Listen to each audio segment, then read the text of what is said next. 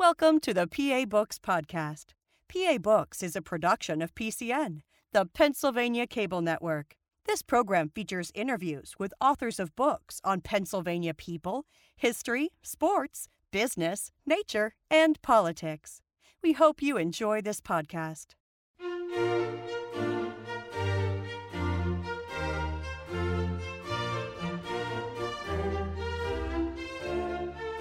This week on PA Books, Tom McMillan, author of Armistead and Hancock. Tom McMillan is the author of Armistead and Hancock, Behind the Gettysburg Legend of Two Friends at the Turning Point of the Civil War. Now we're talking about Lewis Armistead, who was a Confederate officer during the war, and Winfield Scott Hancock, who was a Union officer during the war. What drew you to these two men? It all started, Phil, with the movie Gettysburg, and which is based on a novel, Killer Angels, and I don't think that those are the two most impactful works, I think, on an entire generation of Gettysburg visitors. But the novel is a novel. It's based on fiction, so it's based on historic fiction. So a lot of it is not true. The novelist, Michael Shard, did it so well that you can't separate fact from fiction sometimes. And one of the most amazing stories, maybe the most to me, of the movie, was the story of Armistead and Hancock. How close they were, almost brothers. They were longtime friends in the U.S. Army, and they fought together in the Mexican War. And then the Civil War tore them apart, and they had a teary-eyed farewell out in California. And then 2 years later, they meet in Gettysburg. In Pickett's Charge, the most famous attack of the war, and Armistead's men attack Hancock's men, and both fall wounded. Just this incredible story, but as a former journalist, I'm thinking, I don't know that this sounds like it's 100% true, and I know it's fiction. So I just thought I wanted to try to dig behind the story and see what really happened. Because it had such an impact. When I started, I have a lot of friends who were serious students of the battle, and I said, what do you know about Armistead and Hancock? And almost to a person, they recited everything from the movie. So it has such, people sometimes forget that it's not a documentary. I found it to be a great story, a compelling story, just not exactly the one you heard or learned in the movie and the novel, which affects, the Rangers and guides. It affects every aspect of Gettysburg today. So was there a point at which you mentioned that you were starting to wonder about, how faithful the portrayal was? Did you start to find facts that were not consistent, or did you just start off saying, I wonder what's going on here? I started finding no facts. There are 6 or 7 stories that are the foundation of that movie. And I tried to find out more about this story, and I couldn't find anything. There's very little written about Armistead at all. There was just, he's the Confederate general who achieved the deepest penetration into the angle at Pickett's Charge. There has to be a lot written about this guy. There's a little marker where he fell in the angle at Gettysburg. There's one book, 1994, 64 pages, by Wayne Motts, who's a revered battlefield guide. It's very well done, but that's the only thing in book form on Lewis Armistead. There's a lot written about Hancock, really a lot, from the end of the 19th century till up to a couple of years ago. He was a hero of the battle. He lived 20 years after the war. He ran for president. There's a lot to write about. But most of those books barely mention Armistead, and some don't mention him at all. So it's like, was this really a story? Part of it was because I couldn't find anything, if this makes sense, drove me to try to find something about it. And it was over. I started researching it, as I think probably a lot of authors will tell you, amateur authors like me. I started researching it long before I had the idea to write a book about it. I was just interested in the story. And as I picked one thing or two, little tidbit here, little tidbit there, I said, I think there might be a story here, and I think it might be valuable because there's an interesting story. Again, it's not the same as you learned about in the movie. And I've given some early book talks on this, and I can see it in the audience's faces because everybody the movie is so powerful and so compelling that it draws you in, and you believe every word. Now, what's something from the movie that people may know about that you found out wasn't true or wasn't quite true? Well, I think the most famous scene of Armistead and Hancock is when Armistead is on the eve of Pickett's Charge. Armistead is having an emotional conversation with his commanding officer, James Longstreet. And he's talking about the emotional farewell with Hancock out in California in 1861. And he says, "When, so help me, if I ever raise my hand against you, may God strike me dead." It's just a powerful scene. You're thinking, that's how close these guys were. They were almost brothers. Armistead, who was really a hard-nosed soldier, couldn't bring himself to think about fighting against Hancock. But then I looked, there's only one person who was at that little meeting, and there are many questions whether the meeting even happened, which I think it did. Only one person ever wrote about it. It was Hancock's wife, Elmira, and she said, she did quote Armistead as saying, may God strike me dead, but it was in a different context. May God strike me dead if I am ever forced to leave the soil of my native state. So it's almost as though Armistead's saying, I'll fight a defensive war, but not an invasion of the North, which is a slightly different and less emotional part of the story. So that starts, okay, now I know that the biggest, the most impactful scene in the movie wasn't based on fact. And so let's dig in and see what happened, see what kind of friends they were, and see what really happened, and also try to find out if this famous meeting between them out in California as they headed off to war really happened. So it was motivating. It was motivating not only as an author but just as a student of the battle. I was, it was a labor of love in the sense that I was interested in this story anyway, even if it had never turned into a book. So was that scene and that dialogue, was that from the novel that moved into the movie? Yes. So would Shaara have had access to this writing from Elmira? I'm sure he would have. I think, but also, you're writing a novel. You're enhancing the story. You're trying to underscore that. You only have so much time. The one thing I found out that there was almost nothing written or spoken about the story of Armistead and Hancock in the late 19th century. There was literally nothing early in the 20th century. It wasn't until the 1950s when the famous historian Bruce Catton, in his series of books, Glory Road on Gettysburg, he writes about the friendship. And it's clear that he used Elmira's book as his source. It's the first time I could find anywhere that someone had used her book as a source. And from that point on, it was such a compelling story. It took off. And Shelby Foote picked it up for his trilogy. He writes about it. Michael Shaara certainly picked it up for Killer Angels. The movie Gettysburg picks it up. And now it's kind of ironic. Now it's one of the most famous stories of the battle. It was one of those overnight sensations that took 100 years. The story was there, but it didn't hit them. It wasn't so impactful back then. It really wasn't until Catton did it. So I think just based on that, if you're, I'm not a novelist, but you can see what they do, especially historic novelists. They take the foundation of history. There's a foundation of history in everything Shaara writes, but you enhance it. You make it even more compelling to draw that reader in. But unless you go then look at the true history behind it, you believe that's what happened. And the movie just added to that. Probably was. Certainly was more impactful because you see it on the scene. You see the emotion in Armistead's face. You see Longstreet's reaction, and that scene sticks. Those scenes in the movie really stick with you as the story of Armistead and Hancock. Now, these two men were not unique in their relationship and meeting each other on the battlefield. That was a very common thing during the Civil War. Is there too much attention on these guys? Are there other relationships that maybe should be focused on? There are many relationships. You're true. A lot of these guys were fellow soldiers in the U.S. Army and served together on the frontier as they did, fought together in the Mexican War as they did. So you build that bond as soldiers, fighting in a war. But there are some elements here that separate it. Assuming that it's true, which I believe it is, the farewell out in California, these two guys, that's kind of the ultimate kind of story of what the Civil War did to the country, right? These friends, and now they're going, one day they're friends and they're in the same army, and the next day they're going off to fight each other, and one's in a different army. They become enemies overnight.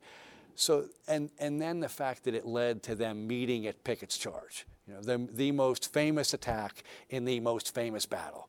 And it was Armistead's men attacking Hancock's men, and they both fall wounded, and Armistead is mortally wounded. So most friendships don't check all those boxes. There were a lot of friendships. There are a lot of compelling friendships. As I point in the book, you can make a case that Winfield Scott Hancock was closer to another Confederate general, Henry Heath, than he was to Armistead. But the rest of the story doesn't have the same texture. So they were friends. There was definitely when you're doing a book on two guys who were friends in the Civil War, you better find out if they were friends. So I found out they were friends. I'm confident they were good friends. They were not almost brothers. They weren't even best friends in the modern sense, in that they spent so much time away from each other. but they served on the frontier together for 16 months. They fought in the Mexican War. They did interact sometime in the years before the Civil War, and they had this teary-eyed farewell. And we know also that Armistead said something about Hancock, about what a good friend he was when he was wounded in the angle at Pickett's Charge. So all of that kind of, I think, correctly puts a focus on this friendship, because it is reflective of what the Civil War did to the country, did to the soldiers. And part of our story we can get into a little later is how difficult this decision was for some of them. For some, it was a very easy decision. Hancock, it was a very easy decision. Armistead really struggled with his decision, but he chose to fight for the Confederacy, and here we are. Well, let's talk about this California experience that they had together. Yes. When were they in California? What were they doing out there? After the Mexican War, they served together for 16 months on the frontier before the Mexican War. That's where the friendship was formed at Fort Towson and Fort Washita, both in the Oklahoma Territory. Then they're in the Mexican War, and they're both in the 6th Infantry, and they fight not quite side by side, but in the same regiment. They're both brevetted for gallantry. For most of the 13 years between 1848 and 61, between the end of the Mexican War and beginning of the Civil War, they're hardly ever together. There was one time where the entire 6th Infantry makes this massive 1,000-mile march to the West Coast. They're together for several months then. But they get there and they're split up. But one thing I found, a piece of evidence I didn't know, at that point, it's 1859, so just 2 years before the Civil War. Armistead is sent to what is now Arizona to deal with some Mojave Indians who were harassing settlers. Hancock is sent to the very small town of Los Angeles, California, maybe 4,000 people back then, and he's going to be the quartermaster there. And one of his duties is to supply Armistead's troops.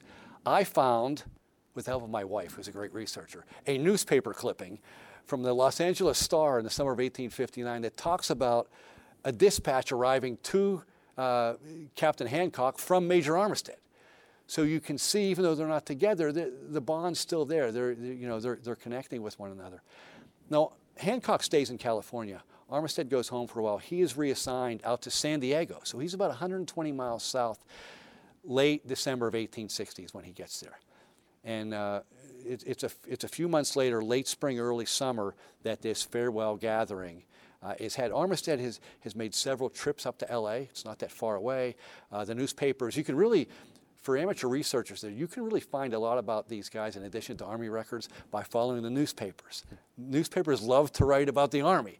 And so there are accounts of Armistead being in Los Angeles. So the circumstances certainly existed for this to happen. And then Elmira writes about it. It's rather dramatic. Did she have all the facts right? Probably not. Did she have the date right? Maybe not. Guest list. But there was enough there to make you believe that something did happen. And I found a second obscure account that talked about them meeting, not quite that dramatically, but them meeting before they went off to war. So I believe they did meet. We can go into the meeting a little more if you want to, but that's just kind of how it all came together and how I found out, as much as I think you could find out, why I think that second confirmation, I think it really did happen. Well, let's go back and learn a little bit more about these two men. Okay. Where were they born? Where did they grow up? Armistead was a Virginian born in North Carolina, if that makes any sense. He came from a long line of Virginians, but when he was born, it was at the home of his maternal grandparents, because his father was a brigadier general in the Army. He comes from a very distinguished military family. His father was a brigadier general, so he was born in New Bern, North Carolina. But his father soon bought a farm in Fauquier County, Virginia, and that's where he grew up. So I think if you talk to him, if we're able to talk to Lewis Armistead and go back in time, he would say he was a Virginian, but he was born in North Carolina. You can't underestimate the impact of his family's history. The Armistead men had been serving in the American military since 1680. I found his third great-grandfather was a lieutenant colonel of a horse militia in a county in Virginia at that point. They fought in all the early American wars. And his father and three of his uncles were Army officers and fought in the War of 1812. Two of those uncles were named Lewis and Addison. They both died while in the service of their country. What's our guy's name? Lewis Addison Armistead. He's named for two uncles who gave their lives to the country in the War of 1812. And yet the most famous uncle is the third one, Lieutenant Colonel George Armistead, who defended Fort McHenry in the Battle of Baltimore when Francis Scott Key wrote the national anthem. And not only that, but George took the flag. This may be the hint, maybe the topic of my next book. George took the flag home, the original Star-Spangled Banner.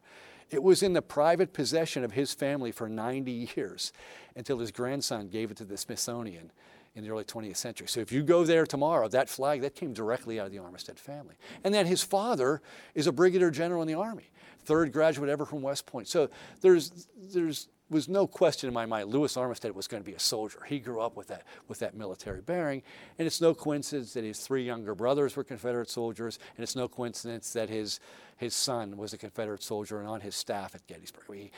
Military service was part of their DNA.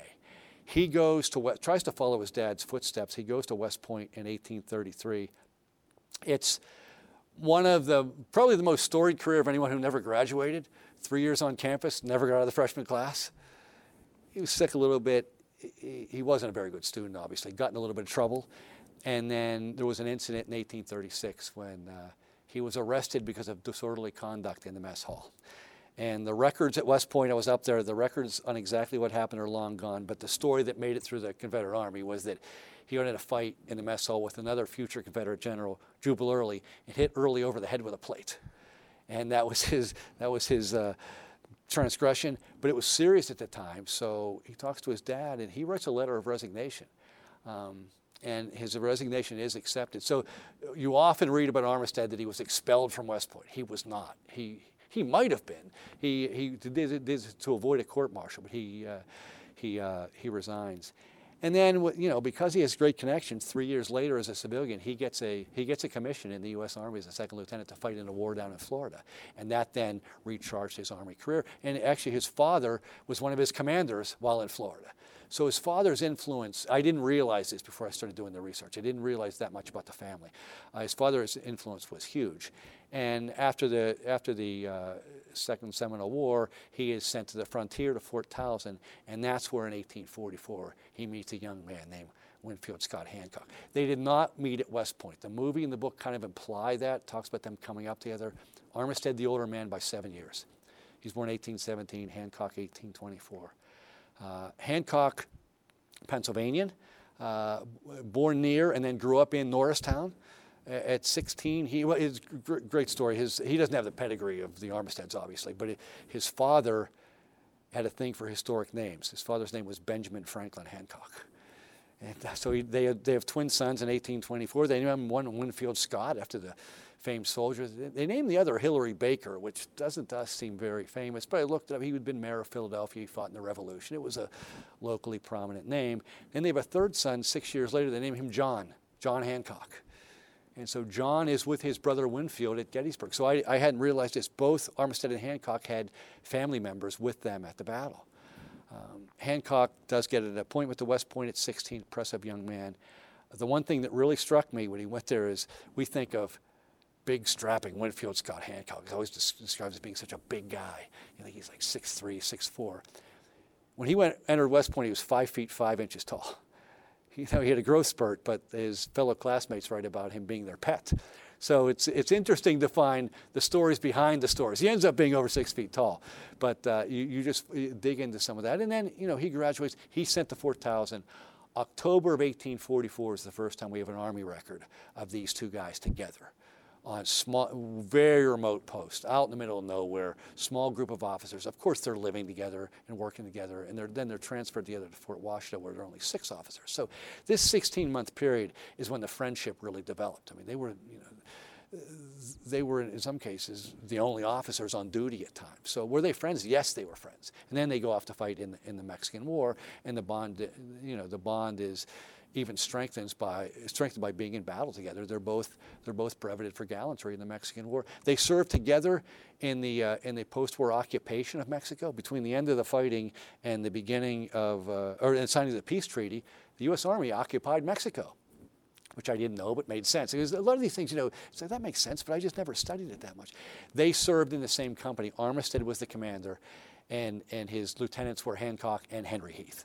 So these guys are, these Civil War soldiers are hanging out together a long time before the Civil War. And so was there a friendship? Yes, there were bonds of friendship that went on.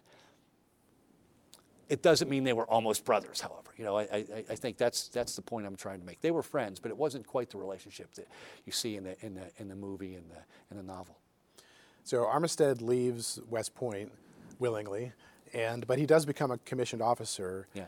And so talk about the Seminole War, the Second Seminole War, and how he managed to become an officer without going to West Point. Yeah, he leaves West Point in 1836, and there's about it's frustrating. There's about a 3-year gap in his life. There's not much you can find about Lewis Armistead. May have gone to a minor military school. That's implied in one book, but I'm not sure. But summer of 1839, he gets a commission as a civilian, as a second lieutenant in the Army. There's a war; they need officers, but his class from West Point, his final class, graduated July 1st, 1839. Their commissions date to that day. Armistead's commission dates July 10th. All those shenanigans, not even on campus in the last 3 years, he loses only 9 days in rank. It's a good thing to know people in high places. Your dad's a brigadier general and your uncle's a U.S. congressman and they need officers, you're in the Army. And down he goes. And he got into combat like 2 days into his time in Florida, so it was a rude introduction. But some things really break in Lewis's favor. It's not long when he's down there that the Army makes a change in its command structure, and the new commander of all the U.S. troops in the Florida theater is Brigadier General Walker Keith Armistead. So Lewis is added to his staff as an aide, so his experience in that war changes dramatically. But he does get an up-close and personal view of how a general runs an army. And he's with his dad for a while down there, which I'm sure had to be a thrill, serving with your father. But then his term expires, and he's sent to the frontier, which happened to a lot of those guys. They're on the frontier. So he's in Oklahoma, and that started a long trek on the frontier, interrupted by the Mexican War, and then ended by the Civil War when he left and went to the Confederacy. Where was the frontier at that time? It was Oklahoma. It was that was the far edge of the country. It was on the edge of Texas, which wasn't yet a state. It was a republic. So that was literally the edge of the country. They were as far as you could be and still be in the United States. So again, the fact that there were so few officers on these posts, so few soldiers and so few officers, of course they became friends. Of course they bonded. It was all that could have happened. Live together, work together, share stories, have a lot of fun, drink a little beer, whatever it is they did. But that's where 16 months is also a long time. So you can see that the friendship crystallizing at that point. So when they were out at Fort Towson, were they engaged in combat with Native American peoples, or were they just kind of garrisoning that space? It was garrisoning and trying to prevent trouble. So there's no, and I think because of that, when you read accounts, not so much from them, but from other soldiers, it's largely boring existence for them. There's not a lot to do. If there aren't any actual problems, there aren't any fighting, there's not a lot to do. So I think these guys did get a little bored out there. So they had to find things to amuse themselves. But again, it's the reason you don't have a lot of specific accounts of what happened. Had there been battles, had there been fights, you would have seen that. There's just not a lot. So some of that we just have to assume. As a historian, it's frustrating, but you can't find any. You can't find everything, but you see them being together for so long, you know they're becoming friends. At one point, again, at Fort Washita, there were only 6 officers. There's a listing, I put it in the book, there's a listing of 6 officers. Armistead's listed 3rd, Hancock's listed 6. So again, that's where the friendship really, really forms. Now, did they have families at this point?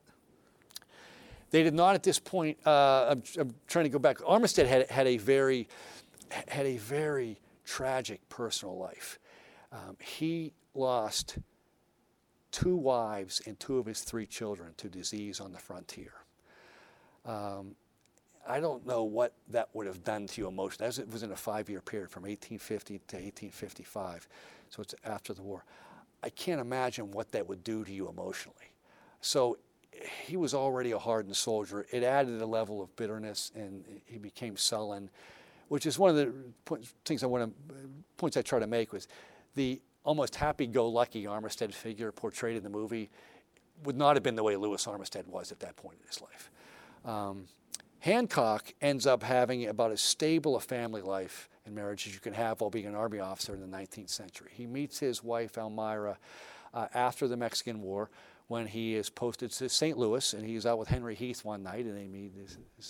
a young lady who Hancock is intrigued by, Elmira Russell. She becomes his wife. They had 2 children, a son and a daughter.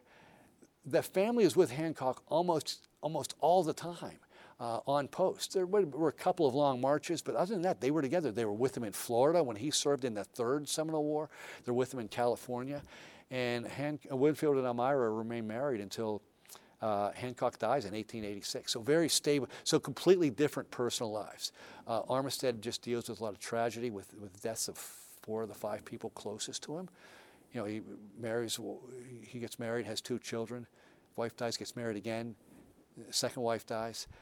Believed to be cholera epidemics that were sweeping through the frontier at that point. So that would have been a lot to deal with, especially when you're generally alone a lot. So I can't imagine what they would have done to him. We don't have, unfortunately, a lot of writing from Armistead. We have some of his military letters. There aren't really, and that is probably one of the reasons that there hasn't been a lot written about him. It's hard to get at his research. If there were some, there was a fire at his family home, at his mother's home in the 1850s. It destroyed a lot of that home. A number of his letters may have been destroyed at that point. But we don't have a lot of evidence of him talking about these things. So again, frustrating for a historian, but it's all you can do. You can just infer. But I think any human being can say if you had that much death in your family, it would have a debilitating effect on your outlook. You mentioned that Hancock's wife was with him on the frontier at some of these different posts. Was Armistead's family with him as well? The second group was, yes, and 2 of his children are buried at Jefferson Barracks in St. Louis. That's where they died. So his wife, he would have been out on post, and his wife would have been there. So yes, they were together, but briefly, and then his second wife dies in the Kansas territory, and there's some agonizing accounts of soldiers having to find Armistead out on patrol and bring him back because his wife has passed. And those are emotional parts, and these are things that soldiers of that era, soldiers of all eras, have to deal with, especially of that era, without the kind of communication we have today. We sometimes forget when we're studying battles of wars that these guys had lives and personal lives and lots of trauma sometimes in drama and heartache. You mentioned that they were together a few different times, Fort Towson, during the Mexican War, California. Were they writing letters to each other? If they were, none exist. I don't think they were. That was one of the things I thought, again, this almost brother thing that I went in thinking, try to find. There are no letters from Armistead to Hancock. There are no letters from Hancock to Armistead that exist. There are no letters from Armistead that even mention Hancock. I could find 2 letters from Hancock that did mention Armistead, but they were written several years after the Battle of Gettysburg, after he's dead, and he's inquiring about the circumstances of Armistead's wounding. So okay, what was the relationship? They didn't write, because I was under the impression that they would have written to each other. But if they did, none exist. So again, that raised the question. Again, for a number of other reasons, I think I pieced together that they were friends. It's just, it wasn't the same relationship that you have in the movie. So I wish we'd had letters, and the book may have taken a different tone. And again, you can never say definitively they didn't have them. It's just we haven't been able to find them, and I don't think they exist. So when the Mexican War begins, are they still in the same unit, or had they moved on to some other assignment? They were in the same regiment, but different companies, and they arrived at different times and in different places. They both were in recruiting duty back here in the U.S., and both were very frustrated because young soldiers at that point wanted to go to the war zone. They wanted to go fight for the U.S. Army. So Armistead got lucky. He got sent on a dispatch to deliver letters to Zachary Taylor. Maybe because Zachary Taylor knew his father. I don't know why he was assigned. So he gets there. He's not even with his original company, but he gets there and he hooks up with the 6th Infantry, and he fights through the remainder of the war. Hancock really badgered Army headquarters, letters after letters. He wanted to be there, and he gets sent a few months later. So they arrive at different times, different places, but they end up together in the assault toward Mexico City, and they're in some of the same battles in that vicinity, fighting against each other. Again, both breveted for gallantry. We do know a little bit more of what Armistead did. He's older. He's a higher-ranking officer, and fortunately for a researcher like me, he testified in the court-martial of another officer. So he described some of his activities of what his unit did in battle in the Mexican War. So we have a few more details there. But they were together fighting in the same regiment, and then they served in the same small company for a number of months after the war, which at that point, again, without the war going on, just occupying, it was kind of relaxed time. I'm sure the friendship with Henry Heath continued to grow and bond. So they were eager to get to the war, and then they got there. How did they perform in combat? They were, again, Armistead was brevetted for gallantry multiple times. Hancock brevetted at least once. The one thing you notice about Armistead is throughout his entire Army career, wherever he is, fellow soldiers are always writing about how brave he was. Extremely brave soldier. A number of accounts from Mexico at several of his battles, including he was the first U.S. Army officer into the ditch in the final attack on Chapultepec. And a number of officers, including Cadmus Wilcox, who later served for the Confederate Army in Gettysburg, write about that. So it impressed people enough that other people were writing about his bravery. We know a little less about Hancock. Again, he's pretty much a junior officer at that point. He's not that far out of West Point. He hasn't risen the ranks quite yet. He graduated from West Point in 1844. So this is between 1846 and 48. So again, just because of the court-martial, we don't. I think those of us in history, we're often reading books about famous generals, and there are lots of papers and lots of records. The farther down the ranks you go, there are less of those. There are less of counts of exactly what everybody did in every battle. So I was able to find enough, I think, to write hopefully a coherent story. Obviously, you're always left wishing you could have found more. So the Mexican War is over. Do they return then to the frontier? They do. They both go to the frontier. They were sent to Jefferson Barracks in St. Louis. But during this period, a lot of times, even when they're stationed together, posted together, Armistead is often on detached service for whatever reasons. They're not together on post. Armistead, for a while, was in garrison duty in Kentucky, and actually got a disease in his arm, and he was out of action for a few months. But they're together. They're posted together a couple of times. They're just not active with one another. Again, for whatever reason, the detached service happens. And then their personal lives change. Again, Hancock, again, very stable family life. He clearly becomes a family man, while Armistead is dealing with all this tragedy. And then they get separated. And Armistead tends to be moved around a lot more. And if they communicated, we don't have any evidence of that. So in the 1850s, this period between the Mexican War and the beginning of the Civil War, what was it like to be an Army officer? Were they getting promoted? Were they getting opportunities? It was very slow. It would have been very frustrating. And I think ultimately, you'll see that's why some of these guys saw the Civil War as such an opportunity, because they could move up. Hancock, even by the time the Civil War broke out, was only a captain. Armistead had been breveted to major. He'd been in the Army a long time. It was tough sledding. The Army was a small group, and the senior officers didn't leave. So it was a glacial pace, and it had to be frustrating for all of these guys who wanted to keep moving up in the ranks, and there just wasn't that opportunity. If there wasn't a war, there wasn't an opportunity to do that. So you wonder what their futures would have been had the Civil War not happened. Would they have stayed in the Army? Would they? Some of these guys just left, and Hancock certainly could have used his West Point education to do something else had he wanted to. Armistead didn't have that. He might have been kind of stuck being in the Army, but it was frustrating for those guys. And you see, these guys, as we know from the Mexican War and the Civil War, these guys are pretty good soldiers. But even a top-notch soldier like Hancock, it took a lot of time. And I think that's one of the reasons he became a quartermaster, because that was maybe an easier path to get on the staff, an easier path to promotion and get paid than if you're just a foot soldier in the infantry. Now, you mentioned Hancock's West Point education. What kind of education was that? It's at that point still mostly engineering. There were when Armistead's father went, it was strictly in an engineering school. Armistead's first year there, the two classes you took as a freshman were engineering and French, math and French, math leading to engineering and French. So we sometimes think that they're taught how to command troops on a battlefield. by the time Hancock got there might have been a little of that, but not much.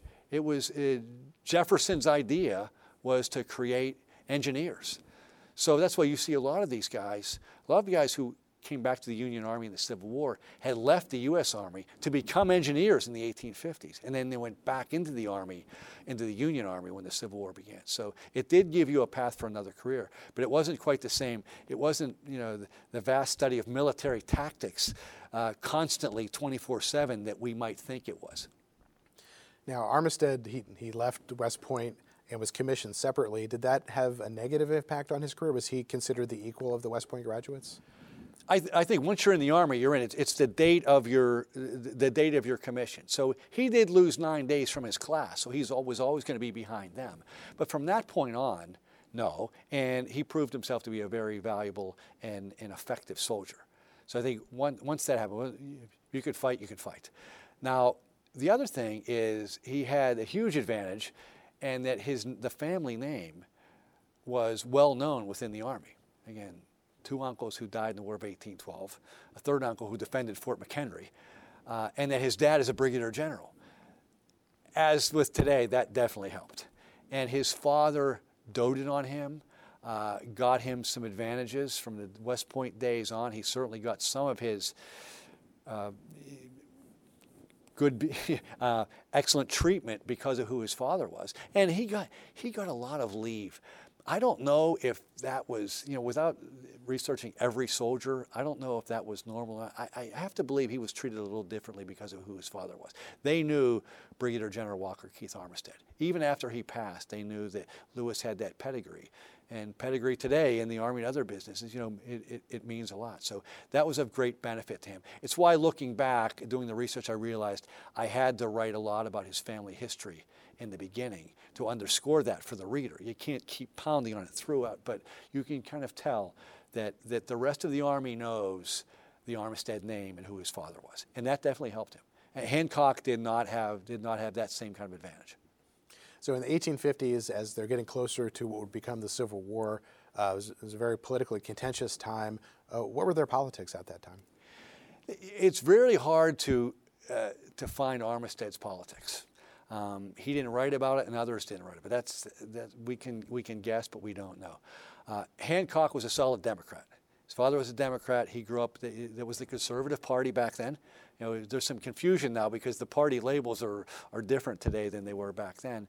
Not that he was all that politically active. He wasn't, but those were his beliefs. And as we find out later in his life, he's a Democrat, and he is the Democratic nominee for president in 1880. But he also, which I didn't really realize, he was in the nomination process 2 times before that. So he actually ran for president 3 times, but always on the Democratic side. So we know his politics. We don't really know Lewis Armistead's politics. Did Armistead's family own slaves? Yes, they did.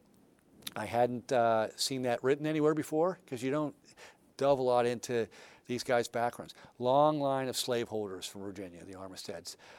And I found the census on their father's farm in 1830 when Lewis was 13 years old. There are 19 slaves listed. So this is, he's a teenager. So he and his brothers grew up on a farm where slavery to them was normal. It was what they grew into. And Lewis later in his life owned at least 1, maybe 2 slaves briefly. I found solid evidence of 1 that he did. So slavery was a part of his life. It was part of his family's life. And sometimes I think, earlier Civil War histories did not go into that as much, did not mention as much. I'd never seen that about Lewis Armistead. So I thought it was important to, just so the reader understands where you're coming from here. So as the crisis that would lead to secession begins there in California, at what point do they realize that they have choices to make? Probably from the time South Carolina seceded. Lewis is back home. He works the leave of absence system, and he's back home in Virginia for almost the entire year of 1860. I don't know how he did that. He got a years-long leave of absence. He's even listed in the Fauquier County, Virginia census that summer as though he lived there. And there's a story that I found in another biography of the Confederate Cavalier Turner Ashby, who live nearby in Fauquier County. Lewis is back home. He's reacquainting with his mother and his son and some other friends. And he's over at Ashby's place one day.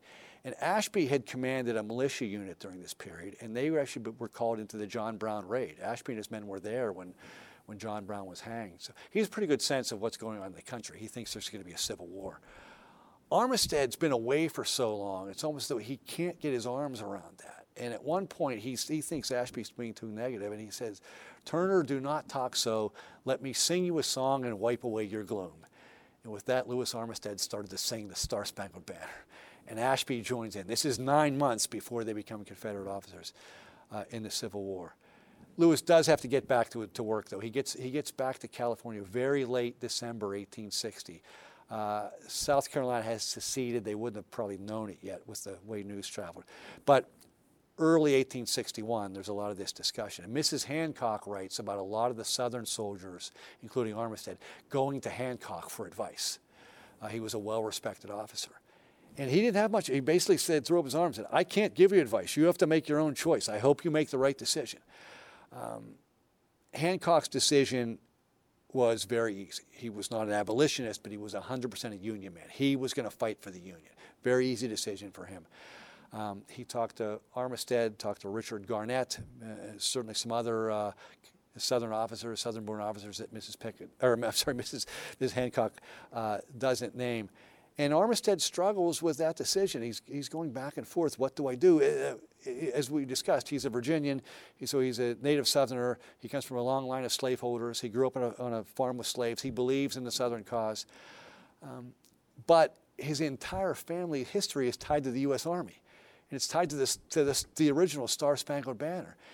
And especially because of the tragedy he'd been through, the Army was his life. These Army officers, they talk about brothers in arms, they were his brothers in arms. This is going to be a difficult choice for him to fight against these guys who has been his friends, but he has to make one, and he eventually, as we know, he chooses to go for the Confederacy. So he struggled. I think some others struggled, and others did not, and they either fought for cause or they fought for the part of the country where they grew up.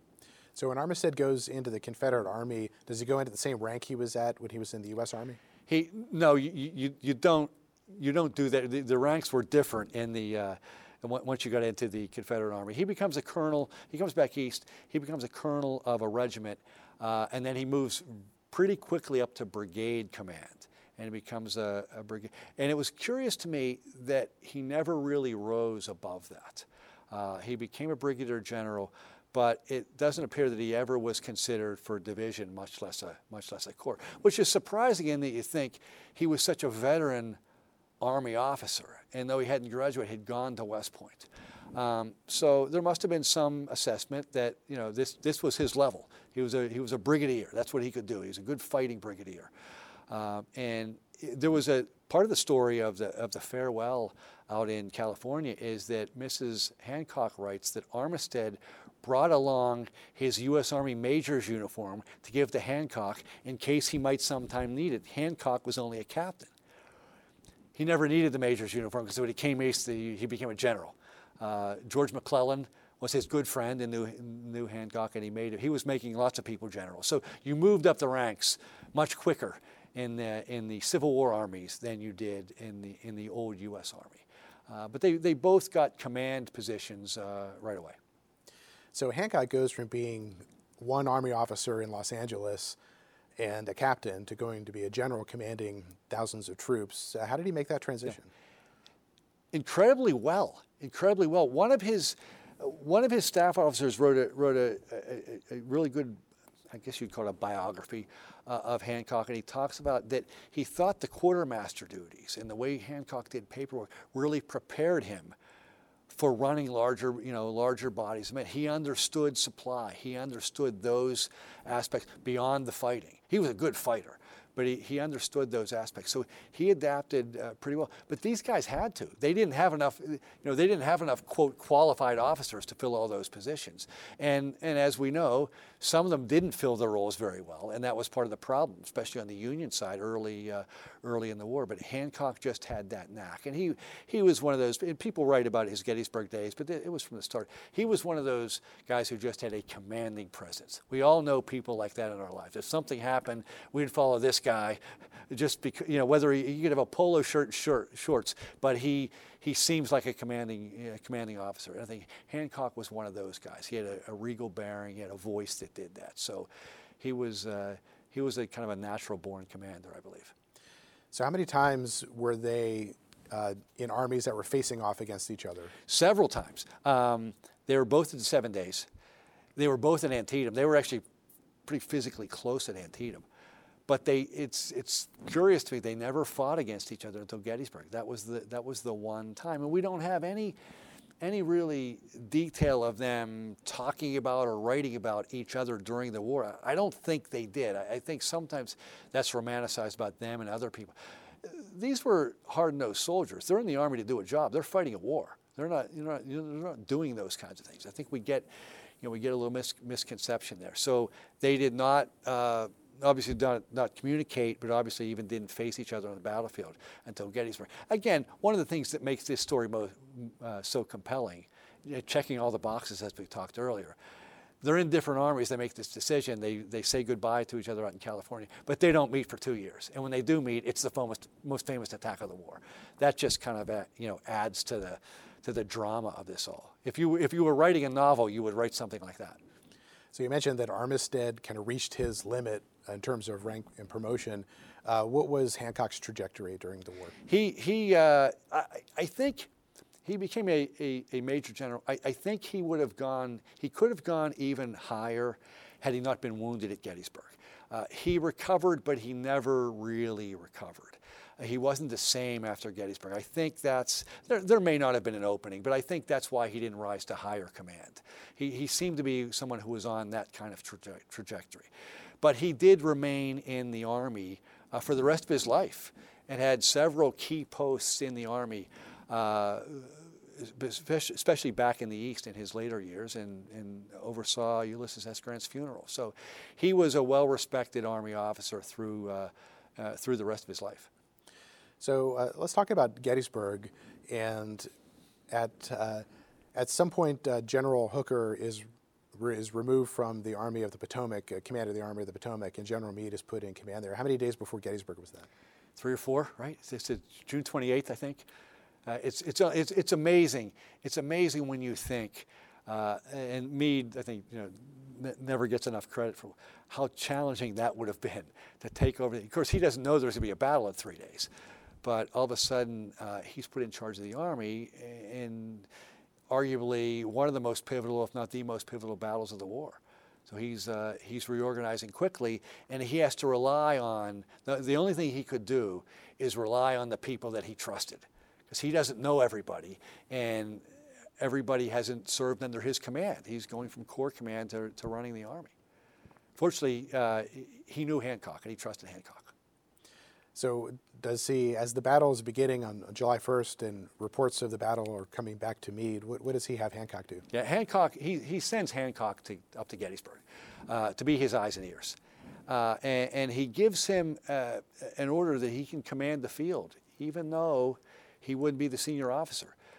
Meade was given that power by Army headquarters down in Washington. Said, you do what you have to do. So Hancock comes to Gettysburg in the middle of basically when the Army is retreating from its first day's defeat back to Cemetery Hill, and he takes charge. And there is obviously the legendary battle with another general, Oliver Otis Howard, who was in charge before Hancock got there and who outranked Hancock. And one of the challenges of being a historian is there are so many accounts, so many conflicting accounts of what was said and what really happened. We follow our favorite historians, and we tend to believe that their accounts are accurate. When you get into this, you realize what really happened. Because clearly you have Howard's people taking Howard's side and Hancock's people taking Hancock's side. But one thing I think you can tell, the soldiers, talk about the commanding presence, Hancock had that commanding presence. He was the one who really took charge. Howard gets credit for recognizing this position as an important position, but Hancock really took control once he was there. He calms the troops. There is no coincidence that his statue at Gettysburg is on East Cemetery Hill, and on it, Hancock is on his horse with his hand out like this. He's calming the troops. That's from that moment on July 1st, when the troops were stampeding back to their final line. And he actually, if you look, he took control and he moved enough troops around that he actually created the beginning of the famous fishhook line that the Union Army ended up defending. Winfield Scott Hancock did that. I've got to say, Phil, I knew he was important in Gettysburg, but when you get a situation, when you're just researching one guy on the Union side, I never grasped how important he was on all 3 days. He played a key role on all 3 days of that battle. Maybe no greater than what he did on the second day. It's astounding what he did. When you study the whole battle, you lose a little bit about that because there are so many other stories. When you just focus on what Hancock did, it is amazing. They were by far his best 3 days in Army command. But as we know, if you're going to, in the Civil War, if you're going to have 3 good days, you want those to be at Gettysburg. And he set up the Army that night, July 1st, to do what it did then on July 2nd and 3rd. Still a lot of work to be done, but the foundation was there. There's always the debate as to whether Hancock selected the battlefield. Did he actually select it? There's that reputation. Meade, in differing accounts, said he did and he didn't. And then Meade started to say, well, I selected it. Sometimes there's a little revisionist history here too. But there's no doubt that Hancock didn't tell him we shouldn't fight here. Hancock's reluctance to pull back meant that in many ways he selected the battlefield. So he deserves a lot of credit, if not the full lion's share credit for doing that. Meade had to make the ultimate decision. But at some point they were going to stay here. And Winfield Scott Hancock had a lot to do with that. What was his role on the second day? His role on the second day was to be everywhere at all times. It's amazing where he was. They're forming there. More troops are coming in. They're forming their line on Cemetery Ridge, and nobody really knows what's going to unfold that day. As we know, the Dan Sickles controversy, where Dan Sickles, against orders, moves the Third Corps forward, which caused all sorts of chaos. You can debate that move. Caused all sorts of chaos. And Hancock is then, at one point, dispatched to take over the Third Corps as well. He was well-versed in profanity. He issued a lot of profanity then because he had his own Second Corps right here. I want to command these guys. Now I've got to command this guy's corps, which is a mess. But he basically, for the rest of that day, was moving troops and plugging holes. The echelon attack was to create holes from the Confederate side, and it did. And Hancock plugged them. He sent Caldwell's division to the wheat field. He plugged troops in against Barksdale. He plugged the 1st Minnesota in when it appeared the line was going to be breaking, right near where the Pennsylvania Memorial is today. That one regiment, he fired them forward. But then he kept going because the Confederate attack continued. They came over the same field as Pickett's charge. He got more troops to plug that line of what is now the angle. And then in the evening, the 11th Corps is under siege on East Cemetery Hill, and he sends troops over there to plug that hole. So every asset of that battle, every aspect, Hancock had a role in it. It's just amazing when you think about it. And there may be some people watching this and saying, "Yeah, I know that," which we do. But to get it all at once, just focus on that, it is amazing what he did that day. And then, of course, he's at Meade's Council of War that night at the Leicester House. And he wants to stay and fight. He said, the time for retreat is over. So he played a huge aspect. As much as he did in the third day, as much as he did in the first, I think his greatest day was the second day at Gettysburg. So as Hancock is doing that, where's Armistead and when does he get to Gettysburg? Good point. Armistead, first day, they're still back in Chambersburg. They were helping, Pickett's division was helping to guard the trains. They don't leave until early in the morning of the 2nd. They get to the battlefield the afternoon of the 2nd. Pickett wants to go right into battle. The battle was raging. Lee said, I need to hold you. I need to hold you in reserve. He needed some fresh troops. They had marched all day. So they weren't even there on the first day, and they weren't really even witnesses. They were behind the lines on the second day. So they're kind of biding their time waiting to get into battle. And I'm sure there was nervousness and anxiousness, but inevitably you're going into battle. And the one thing about Armistead's brigade, they had not been in that many pitched battles. There were only a couple. So they were, when we think of them as veterans, they weren't all that tested. And I think they probably wanted to prove their mettle too. So they're still waiting for their chance on the 3rd. So when they are thrown in for the famous Pickett's Charge, was this a moment where Armistead proved himself? Well, I think, again, his bravery, if you follow his career, it's not surprising that he was brave. A lot of us only know, and I would admit to being one of those, a lot of us only knew Armistead from Gettysburg. So you think it started there. He was that kind of soldier he always had been, and they were looking for their opportunity. And he was actually upset when the lines were set because he was actually put in the second line. Pickett's division was arrayed in 3 brigades, but there were 2 brigades out front and 1 brigade in reserve. Garnett and Kemper were out front, and Armistead was in reserve. Armistead howled about that. He wanted to be on the front line. He was very upset. And they sent an officer to Longstreet, and Longstreet said, just paraphrasing, tell Armistead, hang in there. We'll all be going in presently, and he'll get his chance, and he can make it up when we're on the move. So Armistead was disappointed that he was in reserve. I think, though, looking back and now, the one reason he was in that reserve line is one of the reasons they got so far, because they didn't take as much damage. So that morning, they're posted along a tree line. One regiment is in the trees. Most are out in the baking sun. They're under a rise where they are. If you walk out there on the battlefield, it's not where the Virginia Memorial is. It's a few hundred yards to the right where they were. They have some cover, so the Union can't see them, but they can't see the Union either. So a lot of the foot soldiers don't see what they're about to face until they actually start their march. So at what point, we only have a few minutes left, but at what point is Armistead killed? They come over the wall. He leads about 100 men over the wall, and he is killed as he gets into the angle. There's debate. There's a marker now that's a little bit into the angle near the second line of guns. You can, whatever your theory is, you can find an eyewitness account to support it. Some said he got hit and fell as soon as he crossed the wall.